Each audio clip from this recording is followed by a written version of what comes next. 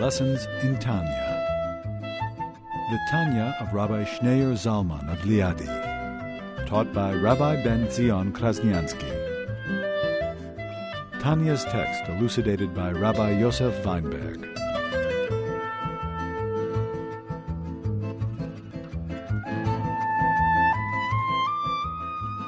Firstly, I just had to mention that today's class sponsored in honor of the neshama of Esther, the daughter of Zaisa. May her memory, may she rest in peace, and also in honor of to separate between the living and Maurice for health, happiness, and joy to 120 years. The Baal Shem Tov on his 47th birthday got the ultimate present. Alter Rebbe was born on his birthday. They share the same birth date. And he made Alter Rebbe, Baal Shem Tov used to celebrate his birthday, and he told his Talmidim that a great soul just came down into this world. And he's going to illuminate the path for the Jewish people till Mashiach comes. And that's the Alter Rebbe, the author of the Tanya. It's also the day when the Baal Shem Tov revealed himself. Actually, at the age of 26, his teacher revealed himself to the Baal Shem Tov on his birthday, Achi Ashiloni, and he taught him for 10 years. He taught him the Torah, taught him the foundations of Chassidus, and 10 years later, on his birthday, when the Baal Shem Tov turned 36, he revealed himself. He was forced from heaven to reveal himself. After a year of wrangling and refusing, he finally, like Moshe refused to assume the leadership, finally he surrendered to the divine will, and he revealed himself. So we are up to chapter 36, page 470. In the previous chapter we read that the body or the soul of the person is like the wick.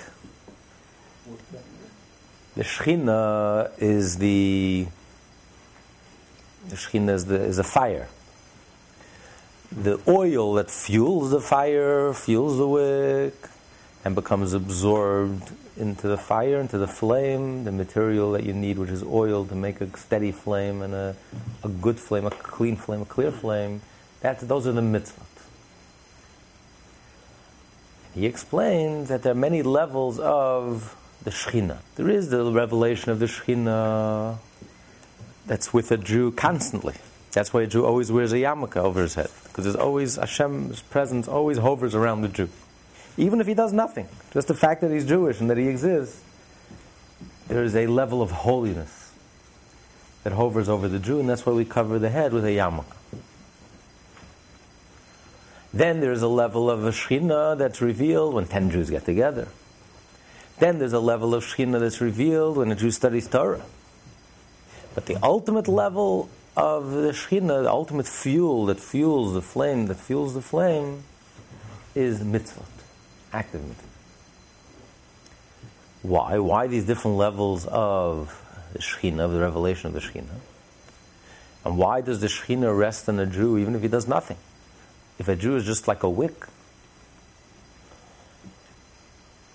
and the soul is just like a wick, so why does the Shechina rest on a Jew?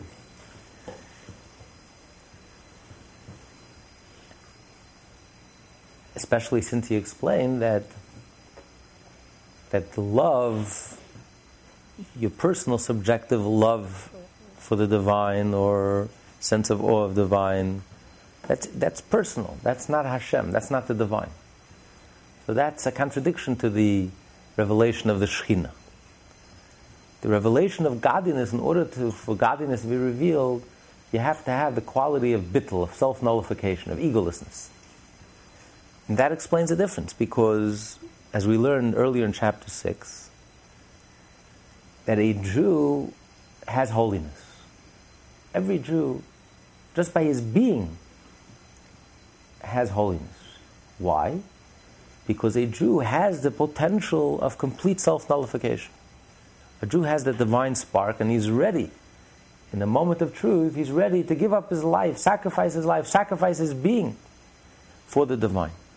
He's not ego-centered, he's God-centered. That's the core and essence of every Jew, deep down, at least potentially. The divine spark. Therefore, because of that potential of self-nullification, that's why you always have the divine presence hovering over the head of each and every Jew.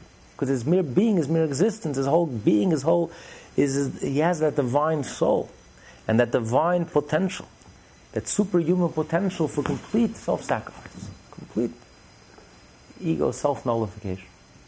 So that's why he already has a level of the Shekhinah present. That's why you always have to cover your head, not only when you're doing something holy, when you're studying Torah, doing mitzvah.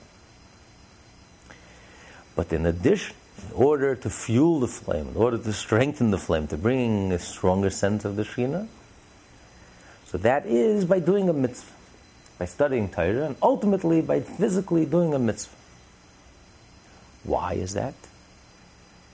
Because the self-nullification, it's not enough to love Hashem, to feel religious or religiosity or intensity or high levels of consciousness or meditation or philosophy. No. The only thing that fuels a greater presence of the Shekhinah, a more intense revelation of the Shekhinah, is our mitzvot, Torah, and specifically mitzvah. Because, in a certain sense, the self-nullification, the act of a mitzvah is the ultimate act of self-nullification. Because you're doing it because it's the divine will. You're doing the divine will. It's not about you. It's not about you. It's not about your wholeness and your completeness. It's about doing the divine will.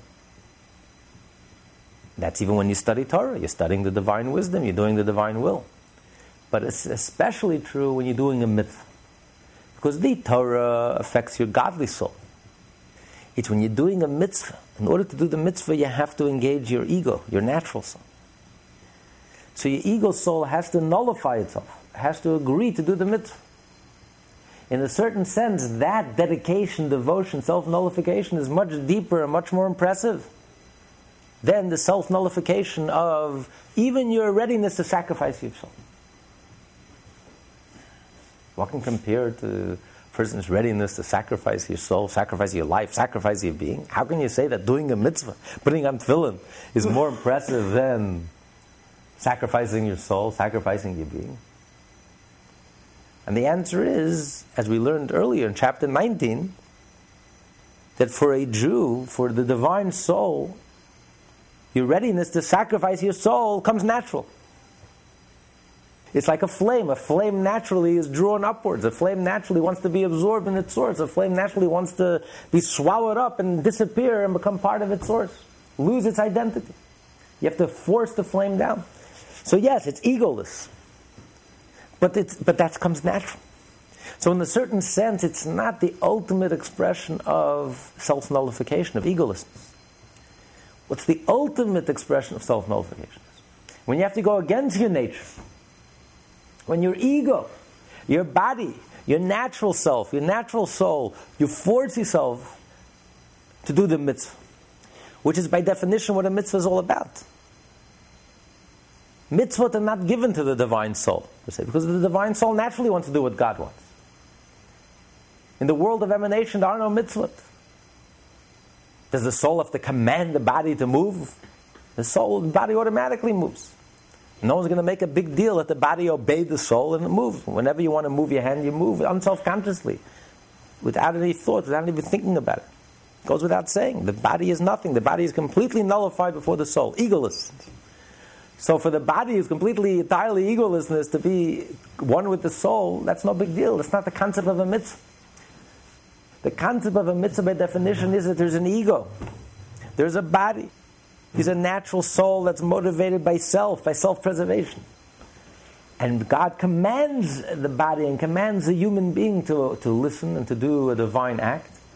And when the person obeys and agrees to do it, that's a novelty. That goes contrary to the nature of the body. So when you do a physical mitzvah, and you can only do a physical mitzvah through your natural soul and your body, that's the ultimate novelty in a certain sense. That's the ultimate self-nullification, the ultimate expression of self-nullification.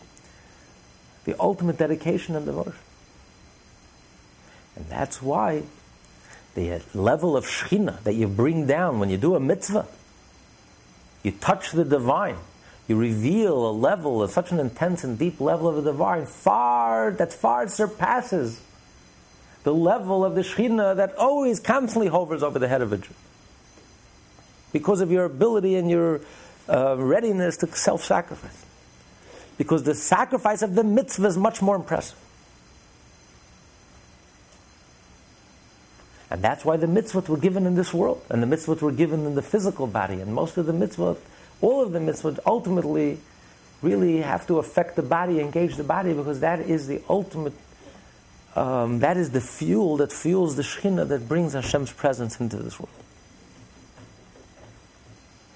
So now he's going to elaborate on this point, and he's going to explain that if the soul is like the wick, and the Shekhinah is the flame, and the oil is what fuels the flame, and that's the mitzvah. What is the context? What is the context of the mitzvah? What are we illuminating? So now he's going to explain the whole context of the mitzvah, and why this is the ultimate purpose. The ultimate purpose of creation, the whole entire purpose of creation, the whole theme of creation, the whole purpose of creation is in order for us to do the physical mitzvah. Because it's only when we do the physical mitzvah, it's only when we engage the material and the body and the ego, and we nullify ourselves before Hashem. This is the ultimate purpose of creation in a certain sense, qualitatively wise. It's a much deeper and a much more impressive and higher level of self-nullification, of dedication and devotion to Hashem, which touches the very essence of Hashem. So when a person is in awe of God, and you feel religiosity, and you feel intense, and you feel higher levels of consciousness, and you feel absorbed, and you feel you understand, and you comprehend, and you love, yes, it's very impressive, quantitatively wise, but it's very superficial. It only touches the surface, so to speak, of God. It doesn't really touch the essence of God. It's when a person has to overcome his ego, and a person has to force himself, and is so dedicated and devoted to do the right thing because it's a commandment, because this is what Hashem wants.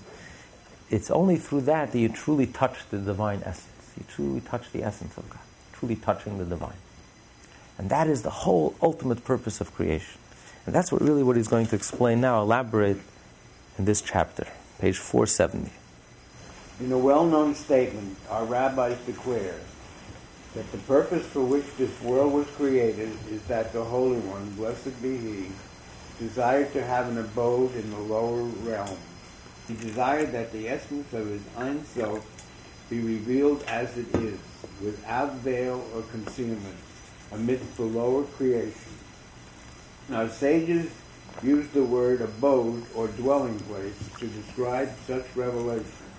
Just as man's home serves as an abode for his essence, so too is this world intended to be an abode for Hashem's essence.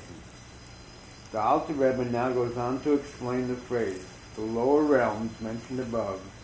He shows that this refers specifically to our physical world. The explanation in brief.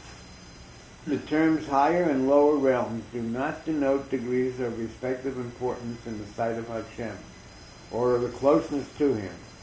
In Hashem's eyes, all the worlds, from the highest to the lowest, are equally insignificant. All are equally remote from Him. On the other hand, He fills the lowest world just as He fills the highest. Thus, the terms higher and lower must be understood as a standard of comparison within the numerous worlds. They indicate to what degree godliness is revealed in each individual world. The more revelation, the higher the world. The more obscurity and concealment, the lower. From this standpoint, our physical world is the very lowest. For here, godliness is most veiled and concealed. Now, the Rebbe starts out that the rabbis say, what was the purpose of creation? What was the purpose of creation? Why did God create the world? What's the theme? What's God trying to accomplish? And the rabbis say, it's mentioned a few times in the Midrash, that God desired to have a dwelling place in this world. What do you mean to have a dwelling place in this world? When you're outside your home, you project a certain image. When you're in the office, you project a certain image. You're the CEO, you're the president, or whatever you are. You're representing a certain image. When you're in public, you project a certain image of yourself, a certain role that you play. Wherever you are, you project a certain image. There's one place where you don't have to project any image. You are yourself. You let your hair down. That's in your home. In your home, you feel comfortable. The doors are closed. The windows are locked. It's your private home. You can let your hair down. You're not projecting. You're not acting. You are yourself. And you can be yourself, not just in the physical sense. A person could be naked because you're only going to be at home. You're not going to be in the streets. But also in the psychological sense, you are yourself. You're not impressing. You're not acting. You're not projecting. It's your essence. So God desired to have a dwelling place, a home for Himself. And where does He feel at home? Where does God feel at home? The Tachtain, in the lowest worlds. That's where He feels at home. And first, Alter Rebbe says, first you have to understand, what do we mean when we say that God desired to have a home in the lowest world? What does it mean in the lowest world? To God, there is no lower and there's no higher. God transcends time, He transcends space. There's no concept. Not only physically there's no higher and lower, there's no concept of higher, lower, preceding, cause, effect. To God, it's all the same. The highest world is not one iota closer to God, and the lowest world is not one iota more distant from God than the highest worlds. To Hashem, it's all the same. So what do you mean when you say that God desired to have a dwelling place in the lowest of all the worlds? What does He mean by that? And that's what He's going to explain now. But surely before Hashem, in His sight, the distinction of higher and lower is not valid. One world is no higher than another, for He pervades all worlds equally. What then do our sages mean by saying that Hashem desired an abode in the lower realms? The explanation of the matter, however, is that Hashem desired an abode in the realms considered lower within the ranks of the world as follows. Before the world, any world, was created, it was only He alone, one and unique, filling all the space in which He created the world. Anything that could be conceived as a space or possibility for creation was filled with the Ein Sof light. So before He created the world, there wasn't even the possibility of anything to exist. All there was is God. All there is God. There's nothing else. That's all that exists. Okay, and continue. In His view, indeed, it is still the same now. Creation wrought no change in His unity. He is one alone now, just as He was prior to creation. The change applies only to the recipients of His vivifying force and His light. Before creation, there was none to receive the divine life force and light. Creation brought into being these recipients. It's like a one-way mirror. From Hashem's point of view, there's no concealment. He sees everything. The concealment is only from our point of view. For us, there's a blockage. It's opaque. We can't see in. We can only see a reflection. For us, it's a mirror. For us, we see a reflection. We can't see through. Hashem sees through. There's no opaqueness. So it's two different perspectives. From Hashem's point of view, nothing changed. Before creation, during creation, after creation, nothing changed. He was alone before and He's alone after. It's like the famous analogy of the teacher. The teacher teaches his students, and he's teaching them by way of parable, simile, So the difference is, for the teacher, there really is no difference before he had the parable and now that he created the parable, or he explains the parable, or he's using the parable. The teacher sees within the parable, he sees his original insight. There's no difference. The same brilliant, dazzling insight that he had before a parable, before he even had the parable. He doesn't need a parable. It doesn't add anything. It means nothing. The whole purpose of the parable is for the student. The student there's such a gap between the teacher and the student, in Einstein and the students, that unless he comes up with a parable from their world, from their life, they won't know what he's talking about. So he comes up with a parable from their life, and they grasp the parable. They cannot grasp the moral of the story that was in the parable. It's too deep for them. But they grasp the parable, and they hold on to the parable, and they can learn from it, and slowly but surely try to understand the deeper meaning of the parable. But that's all in relation to the student. So for the student, the parable is like opaque. They can't see through it. All they see is the parable. And to them, the parable is reality. While the teacher who created the parable, and he doesn't need the parable for himself, but he created the parable for the student. Even when he creates the parable, and as he's speaking the parable, and he's telling the parable, he sees within the parable the original insight and all its brilliant and dazzling with all its dazzling brilliance. Nothing changed for him. Nothing changed. So for him, it's like a one-way mirror. He sees everything, total clarity. There's no darkness, no concealment. But for the student, there's darkness. It's opaque. Can't see through. So for Hashem, even after He creates the world, everything in the world is just a parable for the divine. So nothing changed. Hashem sees within the world, He sees Himself. There's nothing else. Everything points to Hashem. There is nothing else. Different aspect of the divine. That's all there is. But from our point of view, we don't see that. We don't sense that. So for us, the parable becomes very real. Time and space and concepts and the whole world around us, the world of objects, and that becomes very real to us. So for Hashem, there is no higher and there is no lower and there is no above and there is no below.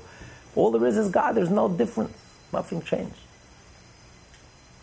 The higher is not one iota closer to God, and the lower is not one iota more distant to God. They're all the same, all equal. There's no difference. God permeates all of reality. Higher, lower. The difference is for us. You want to continue? Who receive this life force and light by way of numerous garments, which veil and conceal Hashem's life, for without such garments they could not bear its intensity and would not cease to exist. So it is written, for no man can see me and live. Furthermore, not only man, a physical being, but even spiritual beings such as angels are unable to receive the divine light and life force without concealing garments. So the simple meaning is, it says in the book of Exodus, that Hashem tells Moses that no one could see my face and live. But the rabbis say, in addition, he's saying that no one could see my face, and even the angels who are called Chaya, they can't either see my face. Not only physical people can't see a face, because otherwise they would die. But even the highest being, the spiritual beings, the supernal beings, cannot possibly see Hashem and continue to exist by its definition. A being, a creature, even a spiritual creature, the highest level of consciousness, a creature by being, by its definition, is looking from the outside looking in. Is looking through an opaque glass. There's a glass ceiling, and it's an opaque. And he sees an image. He doesn't have that clarity. He can't see through it. Because were you to see, then you would cease to exist. There's no existence. From God's point of view, there's no existence. If we were to see reality from God's point of view, we would cease to exist. So the whole of existence is only from the other side, from the outside looking in, where there's a lavush, there's a garment, there's a cover-up, there's a concealment. And as a result of this concealment, therefore, that makes existence possible. A sense of separateness, a sense of something apart and outside looking in. So we can get an image, but we can't penetrate that veil. There's always a veil. Continue as our rabbis And as our rabbis of blessed memory interpret the word "chai" and "live" in this verse as referring to angels, thus, even angels called chayot, holy chayot, cannot see godliness, except by way of garments which conceal him, thereby enabling them to receive his light. The degree of concealment varies, however, from world to world and from level to level. Here the distinction between higher and lower realms becomes valid, as the Alter Rebbe continues. This concealment is the subject of the Hishtalshalut, the chain-like graded and downward succession of the worlds, and their descent from level to level, through the many garments that conceal the light and the life force emanating from him. The more concealment, the lower the descent, culminating in the creation of this physical gross world. This world is not only physical, so that the truth of Hashem's creative power is not in evidence. It is also gross, in that the lie is held up as truth. So, Hishtalshalus literally means like a chain. One link, then another link, and it goes lower and lower and lower. So within the higher world, you have many different levels. You have higher. What's the distinction between different levels of higher worlds? The less concealed. The less veiled it is, the more godliness is revealed. A lower world is where there's a thicker veil, and there's less godliness that's revealed. But the one thing that all the worlds have in common, the higher worlds, is that godliness is revealed in those worlds. Versus what the Medrash is referring to, Tachtoinim. What does Tachtoinim? Tachtoinim means the lowest world. What makes the lowest? What distinguishes the lowest from all the other worlds? What makes it lower? Within the higher worlds themselves, you have an infinite amount of worlds and different levels. What distinguishes Tachtoinim from all the myriads of worlds that exist beyond the physical and the material? Total concealment. Because all of the other worlds are all about revealing Hashem. Godliness is revealed. The question is, to what degree is godliness revealed? In all of them, godliness is concealed. There is a veil. Because even at the highest levels, there has to be a veil. Otherwise, it would cease to exist. So the question is of degree. To what extent is godliness veiled, and to what extent is godliness revealed? But that's all within the same category. They all share in common that they're all veiled and they're all concealed. Godliness is concealed. But then, Tachtoinim, the Medrash is referring to, meaning a world that's different than all the other worlds. Because what's the definition of Tachtoinim? Of this material world? The definition of this material world is a world in which godliness is not revealed. Godliness is completely obscured. When you look at the physical world, you don't see godliness, you don't sense godliness. When you look at a tree, what do you see? Godliness. You can wrap the tree and love the tree, but you don't see godliness. You can love the tree, but you don't see godliness. You don't see the divine energy, the miracle of creation, the miracle of life. You see an entity, self-preservation that's motivated to preserve itself. That's all you see. Nothing in this world points to Hashem. So the world is completely concealed. You don't see godliness. So Tachtoinim is different than all the other worlds. All the other worlds are about revealing Hashem to one degree or another, more or less. This world, the physical world, doesn't reveal anything. But, although it doesn't reveal, you would think it doesn't necessarily lie either. So he says, no. It not only is it the Gashmi is immaterial, it's Chumri, it's coarse, it's a gross world. Because it actually lies. Not only doesn't it point the finger to the truth, not only doesn't it point to the truth, that there's a creator, that it has a cause, that it's connected to something greater, but it actually puts up a lie, a false front. It's coarse. That this is a very egotistical world. Not only we don't point to the divine, but in a certain sense it actually opposes the divine. That the lie appears to be the truth.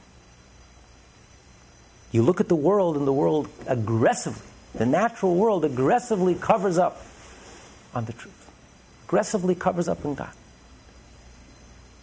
So much so, it feels so natural for so many people to deny that there's a God. Not only doesn't the world shout and point its finger, there's a God, there's a reality greater than us,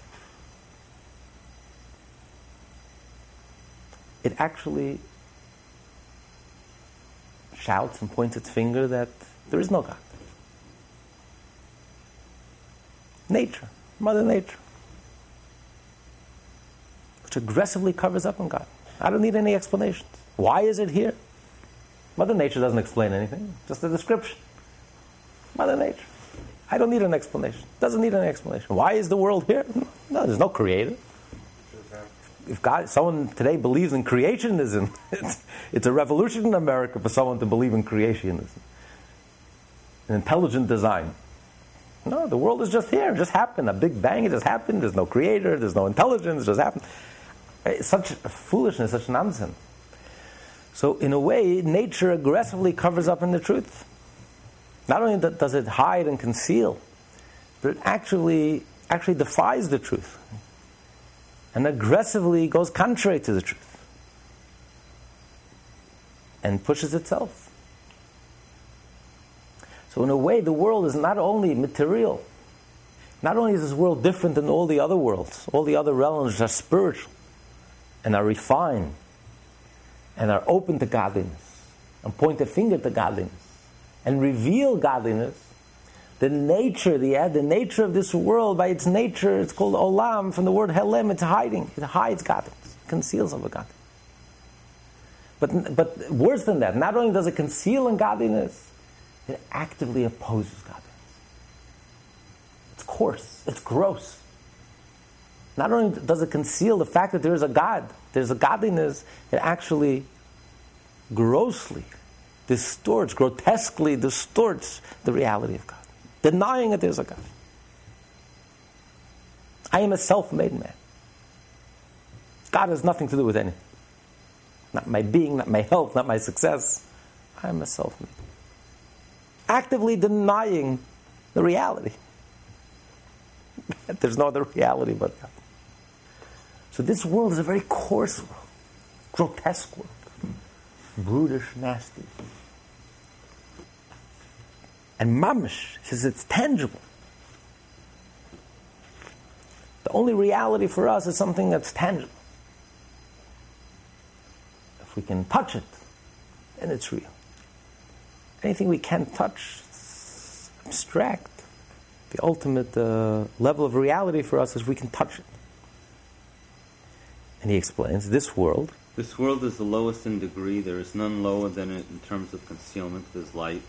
And no world compares with it for doubled and redoubled darkness. Nowhere is Hashem's light hidden as in this world. So much so that it is filled with klipot and sitra achra, which actually oppose Hashem, saying, I am, and there is nothing else besides me. So he's saying this world is physical. Then he says it's gross. Then he says it's literally gross. Then he says it's the lowest of all the levels. There is nothing lower than this world. Because not only is godliness hidden, but godliness, the darkness is doubled and redoubled. And not only doesn't the world point to God, it actually denies God, covers up on God, aggressively covers up on God. And in addition to that, you also have till the world is filled with klippa. Klippa lies. Klippa on the other side actually lie and actively oppose God and deny God. And more so, they say, there's nothing else but me. Absolute ego. Unbridled ego. Unbridled self. There's no rhyme, there's no reason, there's no cause. I don't come from anywhere, I'm not going anywhere. I am here. I am the beginning and the middle and the end of reality. I am the center of attention. I am self-absorbed. I am self-centered. I. Nothing else exists but me. This is the antithesis of godliness. So that's what the Medrash says. Hashem desired to have dwelling place b'tachtoinim. What do you mean tachtoinim? A world that's low? A world that's distant from God? There is no world that's distant from God. From God's point of view, there is no world that's distant from God. The lowest world is just as distant as the higher world. Or it's just as close as the highest world. There's no difference. To God, it's all the same. But he means tachtonim, he means the lowest worlds in relation to the higher worlds. The lowest worlds are different than the higher worlds. All the higher worlds are called the higher worlds. They all fit into that category, even though it includes a myriad of worlds. Because they're all about revelation, revealing Hashem. God is covered up, but God is also revealed.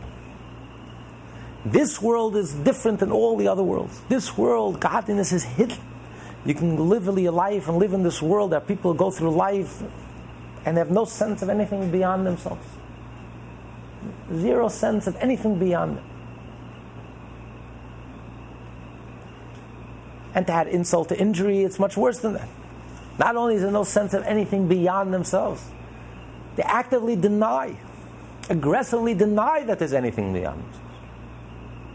And they live a life of pure self-absorption, pure ego, arrogance, very coarse.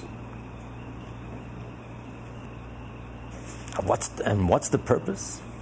What's the purpose of creation? Why would God create such a coarse world? A gross, grotesque world where people could be so brutish and nasty. Isn't the purpose of creation in order that there should be a revelation of godliness? The purpose of creation is for the higher, for the noble parts of a person. So we should develop love, we should develop awareness, understanding. We should develop higher levels of consciousness. So it would seem that the purpose of creation is for the higher, the more noble, the more sublime, the more spiritual realms. That's what fulfills the purpose of creation. When you learn to love, that's the purpose of creation. When you learn to be aware, to be cognizant, that's the purpose of creation. When you learn to meditate and to soar and to achieve higher levels of consciousness, that's the purpose of creation. The Alter Rebbe says no. Because if that were the case, what's the point of this world? Why create a world which not only is there no revelation, and it's such a struggle to achieve any level of revelation, any development of the higher sensibilities, of the more sublime, of love and spirituality and sensitivity, and when every aspect of this world is opposed, and the antithesis of everything that's godly and noble and spiritual and wholesome and good and kind and decent and selfless, what would be the purpose of creating such a hostile world that's actually actively hostile to godliness? Not only is it not a vessel, a vehicle for godliness, but every point of this world is filled to capacity with klipa, which lies and distorts, which is the antithesis of godliness. So why create a whole world that its whole being is the antithesis of godliness, of everything that's good, decent, and noble, and true, and genuine, and authentic, and deep and profound? What's the point? God should have sufficed by creating the deep worlds, the profound worlds, the deep realms, the profound realms. The question is, did He create the world as a contrast, as like a backdrop, to appreciate the higher, the more noble, the more sublime? You have to have darkness to appreciate light. So maybe the purpose is really the higher realms, the more spiritual, the more sublime. That's the purpose of creation. And this world is just by way of contrast. So the Rebbe is going to say no. The purpose is not the higher realms. That's not the purpose. Higher levels of consciousness, love, spirituality, meditation, that's not the purpose. The ultimate purpose of creation is the material, this world. Believe it or not, it's this world.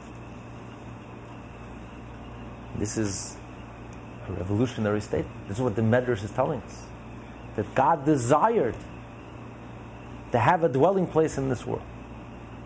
Why God desired it, we have no clue. That's why the Medrash uses the unusual expression nis'ava. Nis'ava means a taiva. Taiva means you want. It's usually something that's coarse. You have a taiva. You have a pull. Something pulls you. You can't explain it rationally and logically. Why a person has a pull to materialistic things. You just have a pull. You just desire it. There's no reasons given. There's no reasons needed. You just pulled. So why would the Medrash use such an expression on Hashem, that Hashem had a taiva, Hashem wanted? Hashem is a bal taiva, Hashem just indulges.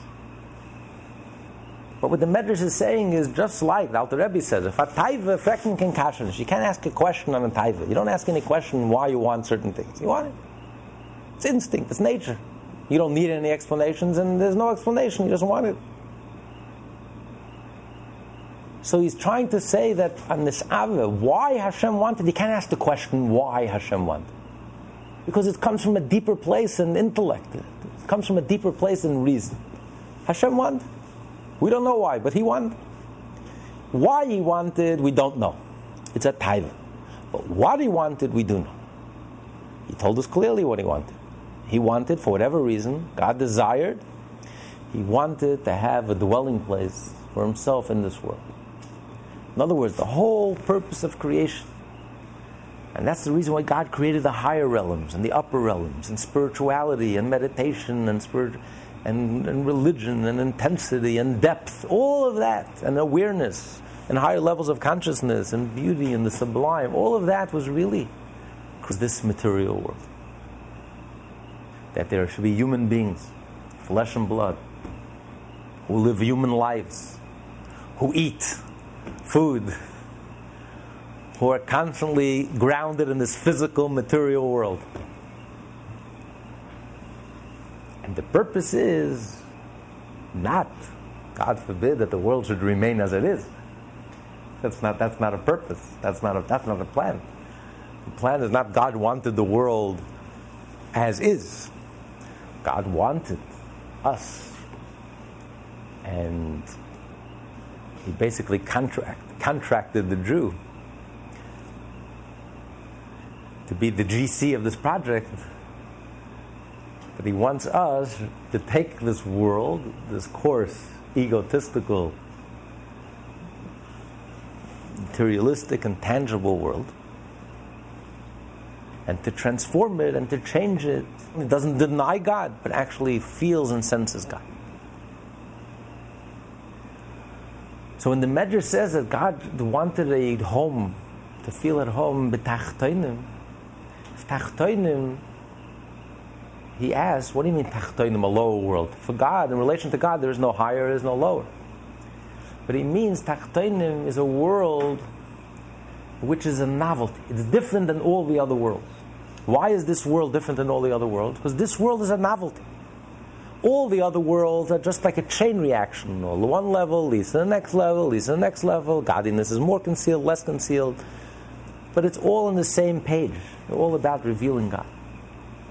To reveal, to create a world where godliness is hidden, where godliness is concealed, and a world which actually denies God. This is a novelty. It's a different world. It's a new world. God had to create such a world. This is the ultimate expression of God's creativity. The ultimate expression of God's creativity. Where do you see God's creative act? As the philosophers say, there's no creation ex nihilo like the creation of something material. How do you get from something spiritual to something material, from energy to matter? That's the ultimate leap. It's the ultimate quantum leap. It's the most radical leap. There's no connection. How do you get from point A to point B? To create a material, dense, tangible world which doesn't point its finger to its source, doesn't sense that it has a source, and actively denies that there is a source, and only points a finger to itself. I exist because I exist, and I'm a self-made, and there is nothing else, and there's no rhyme, and there's no reason, there's no purpose, there's no beginning, there's no middle, there's no end. Say that Hirshtalshlus, where it goes from chain to chain, so one leads to the next. And the lower world is contained in the higher world. And then it develops into a lower world. But this material, physical world doesn't exist in its source.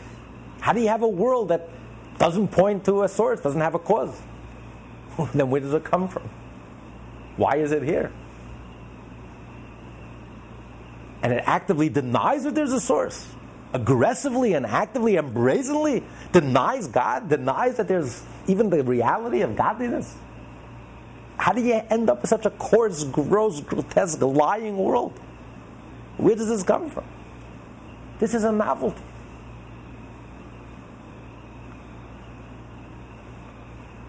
And what's the purpose? Why did God create this type of world? Wanted this world. And this is a world that's different than all the other worlds, all the other realms. And why did He want this world? Because He wanted us to take this world and to change it, and to transform it, and to reveal Hashem into this world. To reveal and to make Hashem feel at home, to make God feel at home in this world. That we should become aware of God, aware of the reality of God. And so much so to make God feel at home in this world. To continue. Thus clear that the term lower realms refers to this physical world, the very lowest in degree of divine revelation. Since there is but one order of Hishtalshalut, a question arises. Does its ultimate purpose lie in the higher worlds, where godliness is revealed to a greater degree, while the lower worlds serve only to them, since light is distinguishable only where darkness exists? Or, on the contrary, does its purpose lie in the lower realms, but in order to create them, an order of Hishtalshalut is necessary, entailing the creation of the higher realms?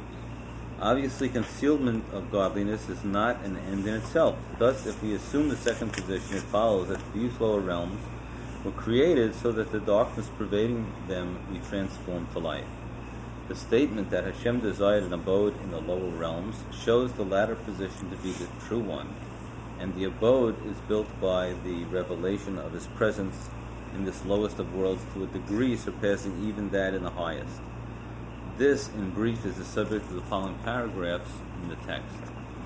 The purpose of the Ishtalshalut of the world and of their descent from level to level is not for the sake of the higher worlds, since for them this constitutes a descent from the light of His world, Olam in Hebrew denotes concealment. Thus even the highest worlds, constituted by their very existence, descend from the pervading level of godliness that preceded their creation. It is illogical then to say that the relation which these higher worlds represents is the purpose of Ishtalshalut, since their revelation is actually concealment, and the ultimate purpose of creation lies in revelation, not concealment. So you can say that the purpose of all the worlds are the higher realms, because the higher realms are actually, even the highest realm is actually a lower level. Even in the highest realms, there has to be a veil. As he said earlier, if there's no veil, when we cease to exist. So by definition, any world, even the highest world, by definition, is called Olam from the word Helem. There's a veil, there's a concealment. So, what would be the purpose of creating a world in order to reveal God when godliness was revealed on a much more intense level, a much higher level before it descended and was revealed in the world? So, because no matter what level of revelation you achieve, the highest level of religious intensity, religiosity, and spirituality, and it's nothing in comparison the way godliness is revealed without any concealment. So what would be the purpose of creating a world that's a descent? So it makes no sense. Also, creation, God created the world, the essence of God. Like in the analogy of the home, there are basically two parts to the person. There's the part of the person when you project yourself on the outside, you role play. And you can take many forms. And in the course of a day, you can role play, you wear many hats, you can play many roles. You can be a parent, and you can be a teacher, and you can be a principal, and you can be a worker, and you can be a businessman. You can play many roles. You project yourself accordingly. But then there is the home. The home is where your essence is revealed. For example, a king. A king projects himself, projects his majesty, projects his power, projects his presence. But that's all the way the king is projecting himself. But then you have when the king is in the palace, when he's in the privacy of his room. And when the king is naked, he's alone. He's not projecting, he's not playing king. He is himself. His essence. That transcends even the idea of being a king. He just is.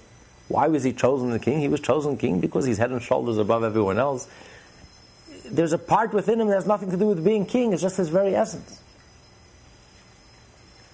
So the whole projection of his image and that's all like external to the essence of the king. So it makes no sense that God himself created the world in order to project himself. So what's the purpose? What does he accomplish? What does he gain?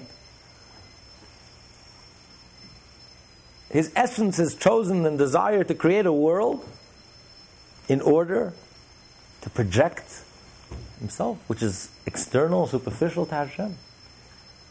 So it makes no sense. It's a descent. It's not an accomplishment. It's actually it's a demotion. That can't be the goal. The goal cannot be meditation, spirituality, religion. That's not the goal. That's not the purpose.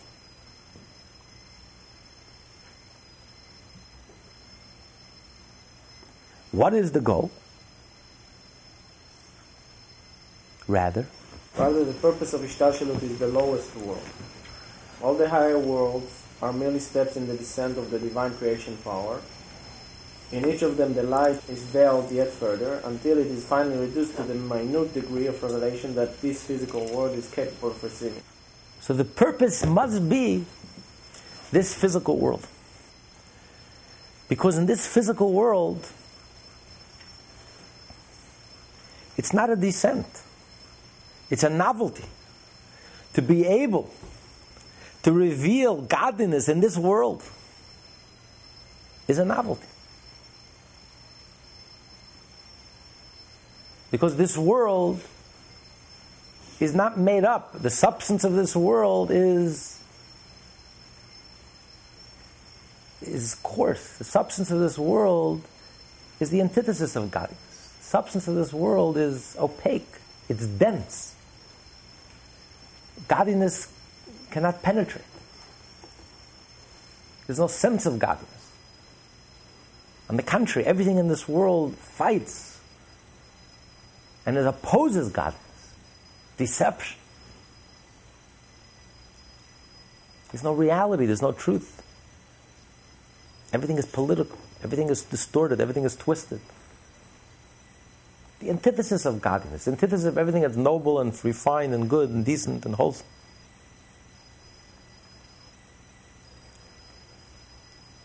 So in order to take this world and to make it a dwelling place for Hashem, that we should live in this world and we should be aware of God and become aware of the reality of godliness,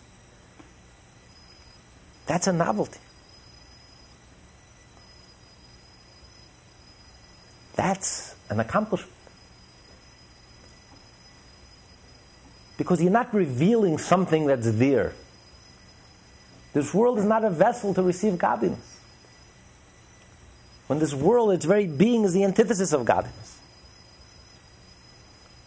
So by revealing godliness and becoming aware of godliness and making a place where God says, I feel at home in this world, you're creating something novel.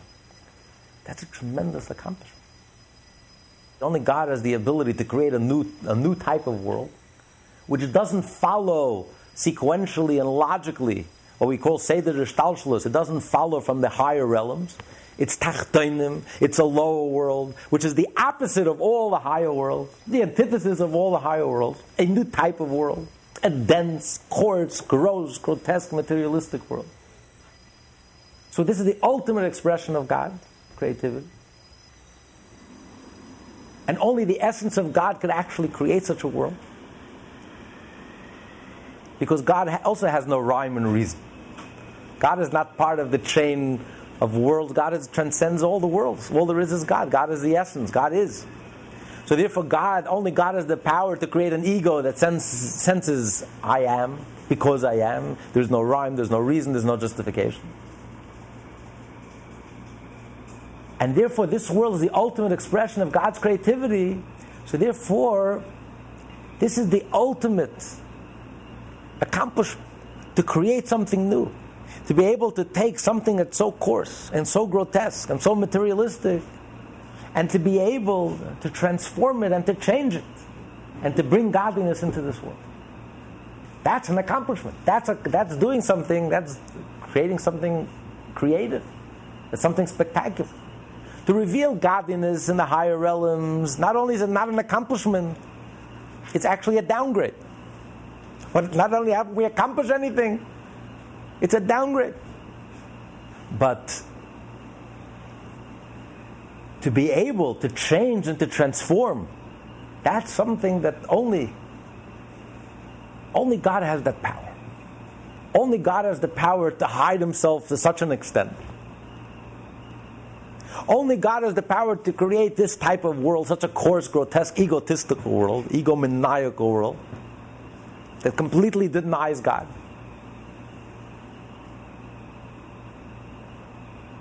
And therefore, since this world contains within it God's infinite creative power, God's essential being, in a certain sense, that's why this is the only world that God's essence could be revealed.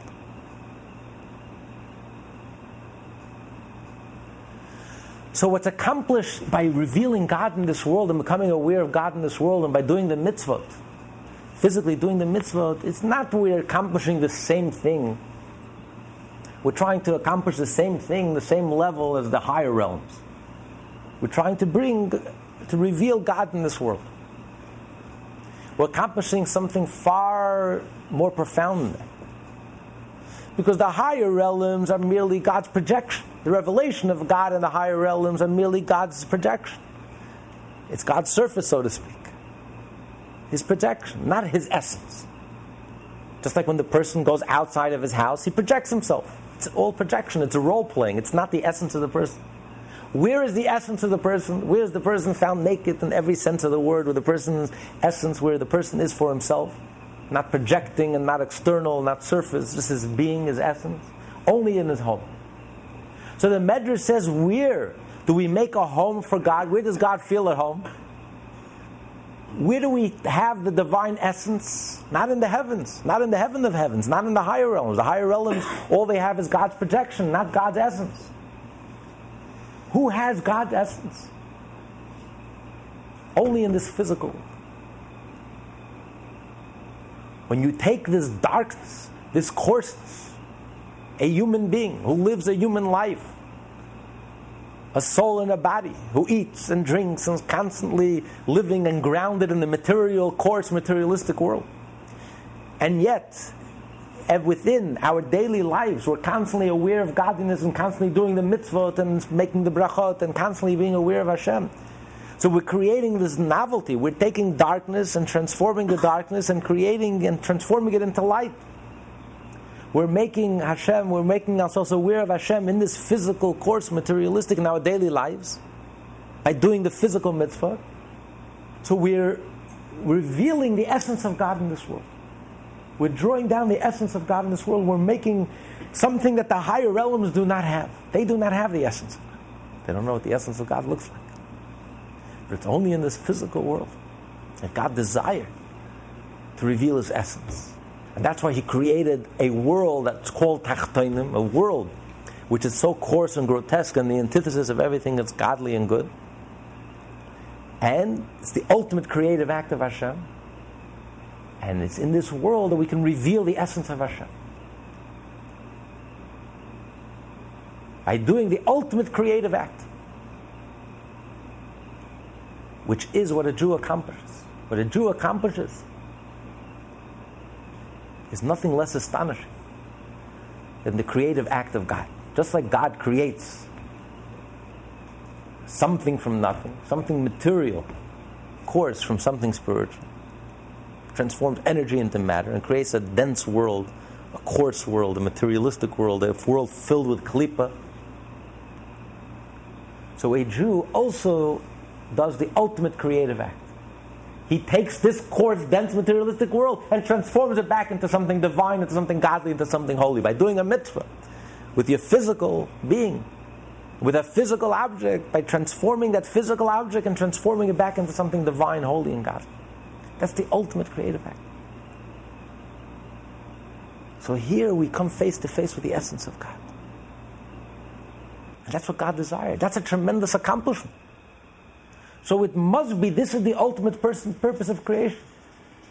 That's what the Medrash is telling us. It cannot be that the purpose of creation is the higher realms, the spiritual realms. It must be because there's no novelty there. On the contrary, it's a downgrade. It's not an upgrade. It's in this world that we have an upgrade. To take a tachtoinim, a world that's so distant from godliness. Not only doesn't it reveal godliness, it actively opposes godliness. And to transform it, and to change it, where instead of opposing godliness, we actually become aware of godliness and obey Hashem's mitzvot. And in our daily life, in every aspect of our life, godliness permeates every aspect of our lives as we go about our daily lives. Physical, natural, daily lives. Then we upgrade the world. We create a novelty, we transform, we change, we have changed the darkness into light. So it's not only that we've achieved parity with the higher realms. We've reached the higher realms. No. We're creating something new. Something that doesn't exist in the higher realms. Something novel. We reveal the essence of God in this world. A home for Hashem. And that's something that doesn't exist in the higher realms. The higher realms are not a home for Hashem. It's God's majesty, it's God's projection. That's role-playing. That's God is role-playing. That's superficial, external to God. In this world, we accomplish a novelty. What an accomplishment. We make a home for God's essence. For God's essence, His being, as He is for Himself, is completely revealed. Completely manifest. That's something novel. That doesn't exist anywhere. That didn't exist before. Can I ask a question? How do we know it doesn't exist someplace else? How do we know there are not parallel universes? That there aren't opposite universes? So that you and I could be replicated someplace else? Or an opposite, well, we know that there's a pro and a con force. But how can we be so sure? Where does it say that this is the Welt and the Bloise Welt and whatever you know that you have the hierarchy and we down here, our job is to make it a place for God's holiness by the way we, the children of God, live our lives. I can't just accept stuff. I want to know. How do we know? What we discussed earlier when we started the class. That of course we believe in parallel universes.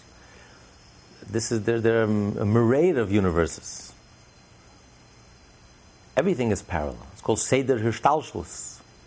Higher realms, spiritual realms, and then many, many, many realms.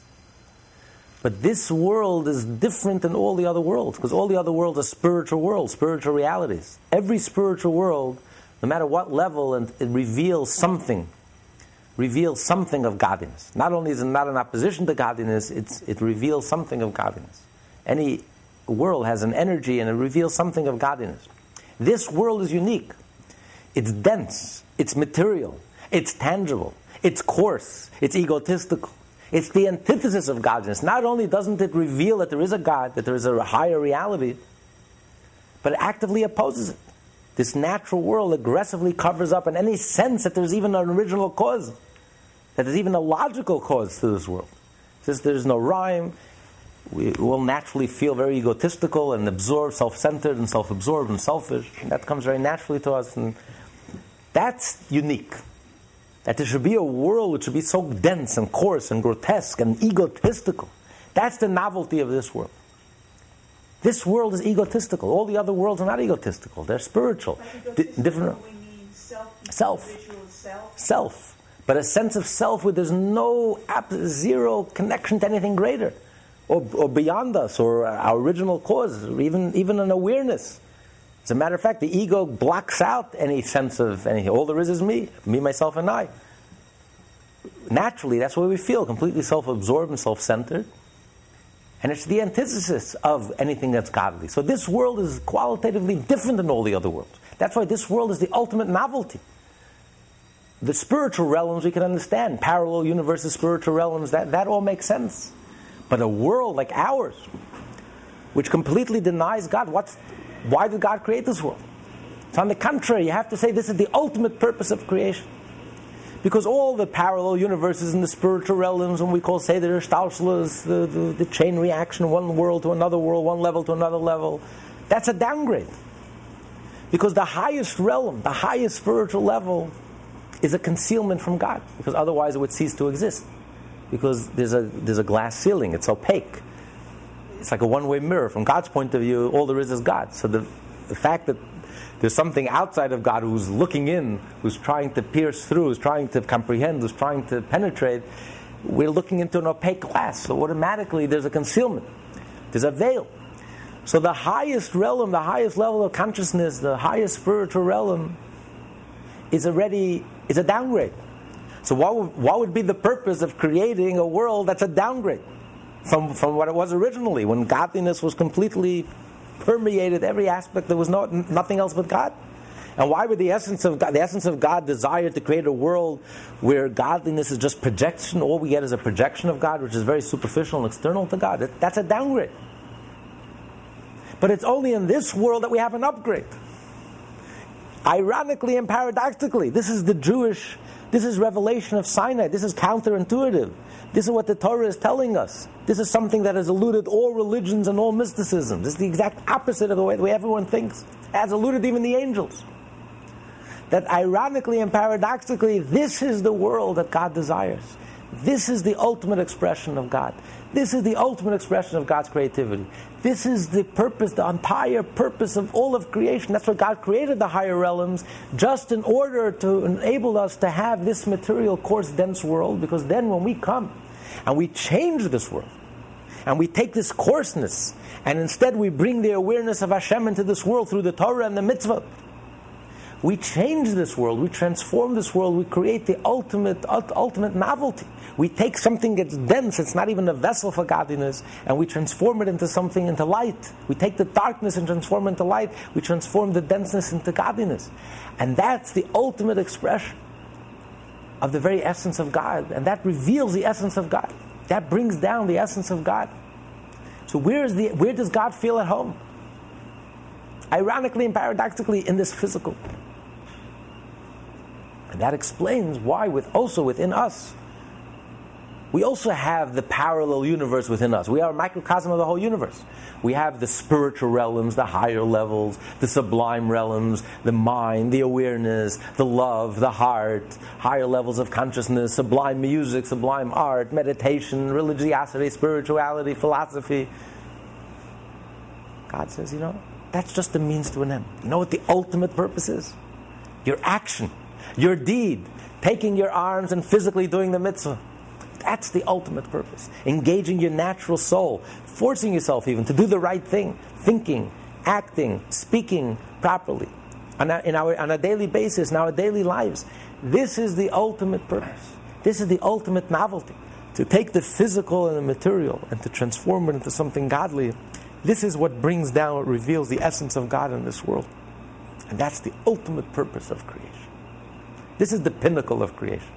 This is the most creative act of God. This is the most dynamic of all the worlds. This is the most profound and deepest of all the worlds.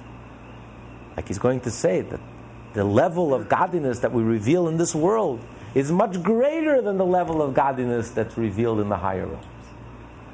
Not only that we reveal godliness in this world by becoming aware of Hashem, so godliness is also revealed in this world. No, that's not what this world is about. This world is not about revelation. When you transform the darkness into light, you not only reveal the same level of godliness that's revealed in the higher realms, you reveal an entirely new level, a level that doesn't exist in the higher realms. Because in the highest realm, godliness is concealed to some extent, even in the highest realm. In this world, you reveal the essence of God, where there's no concealment whatsoever. Just like when the person is at home. You're at home, even without any concealment. You're naked in every sense of the word. You're at home. Your essence is revealed. So in this world, we reveal the essence of God, where godliness is completely revealed. There's no concealment. The very essence of God is revealed and manifest in this world. That's the ultimate Shekhinah. That's why he says, how do you fuel the Shekhinah? How do you bring the deepest level of the Shekhinah? Most intense level of the Shekhinah? What's the fuel that flames that fire? It's only the mitzvah, the physical mitzvah.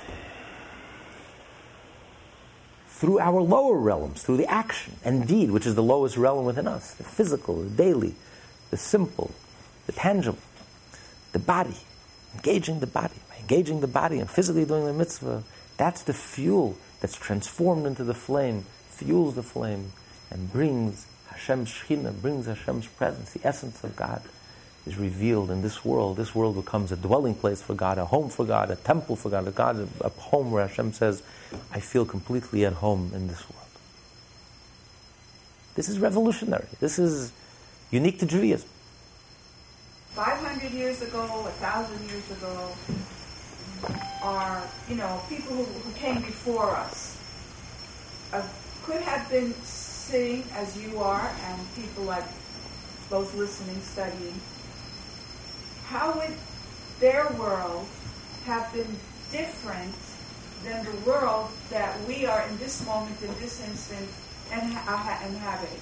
The lessons that you're teaching, I'm assuming, are the same lessons that maybe in the time of Rashi or in the time of our sages, were also, the same lesson was also being taught at that time. So if we're evolving, our evolutionary process,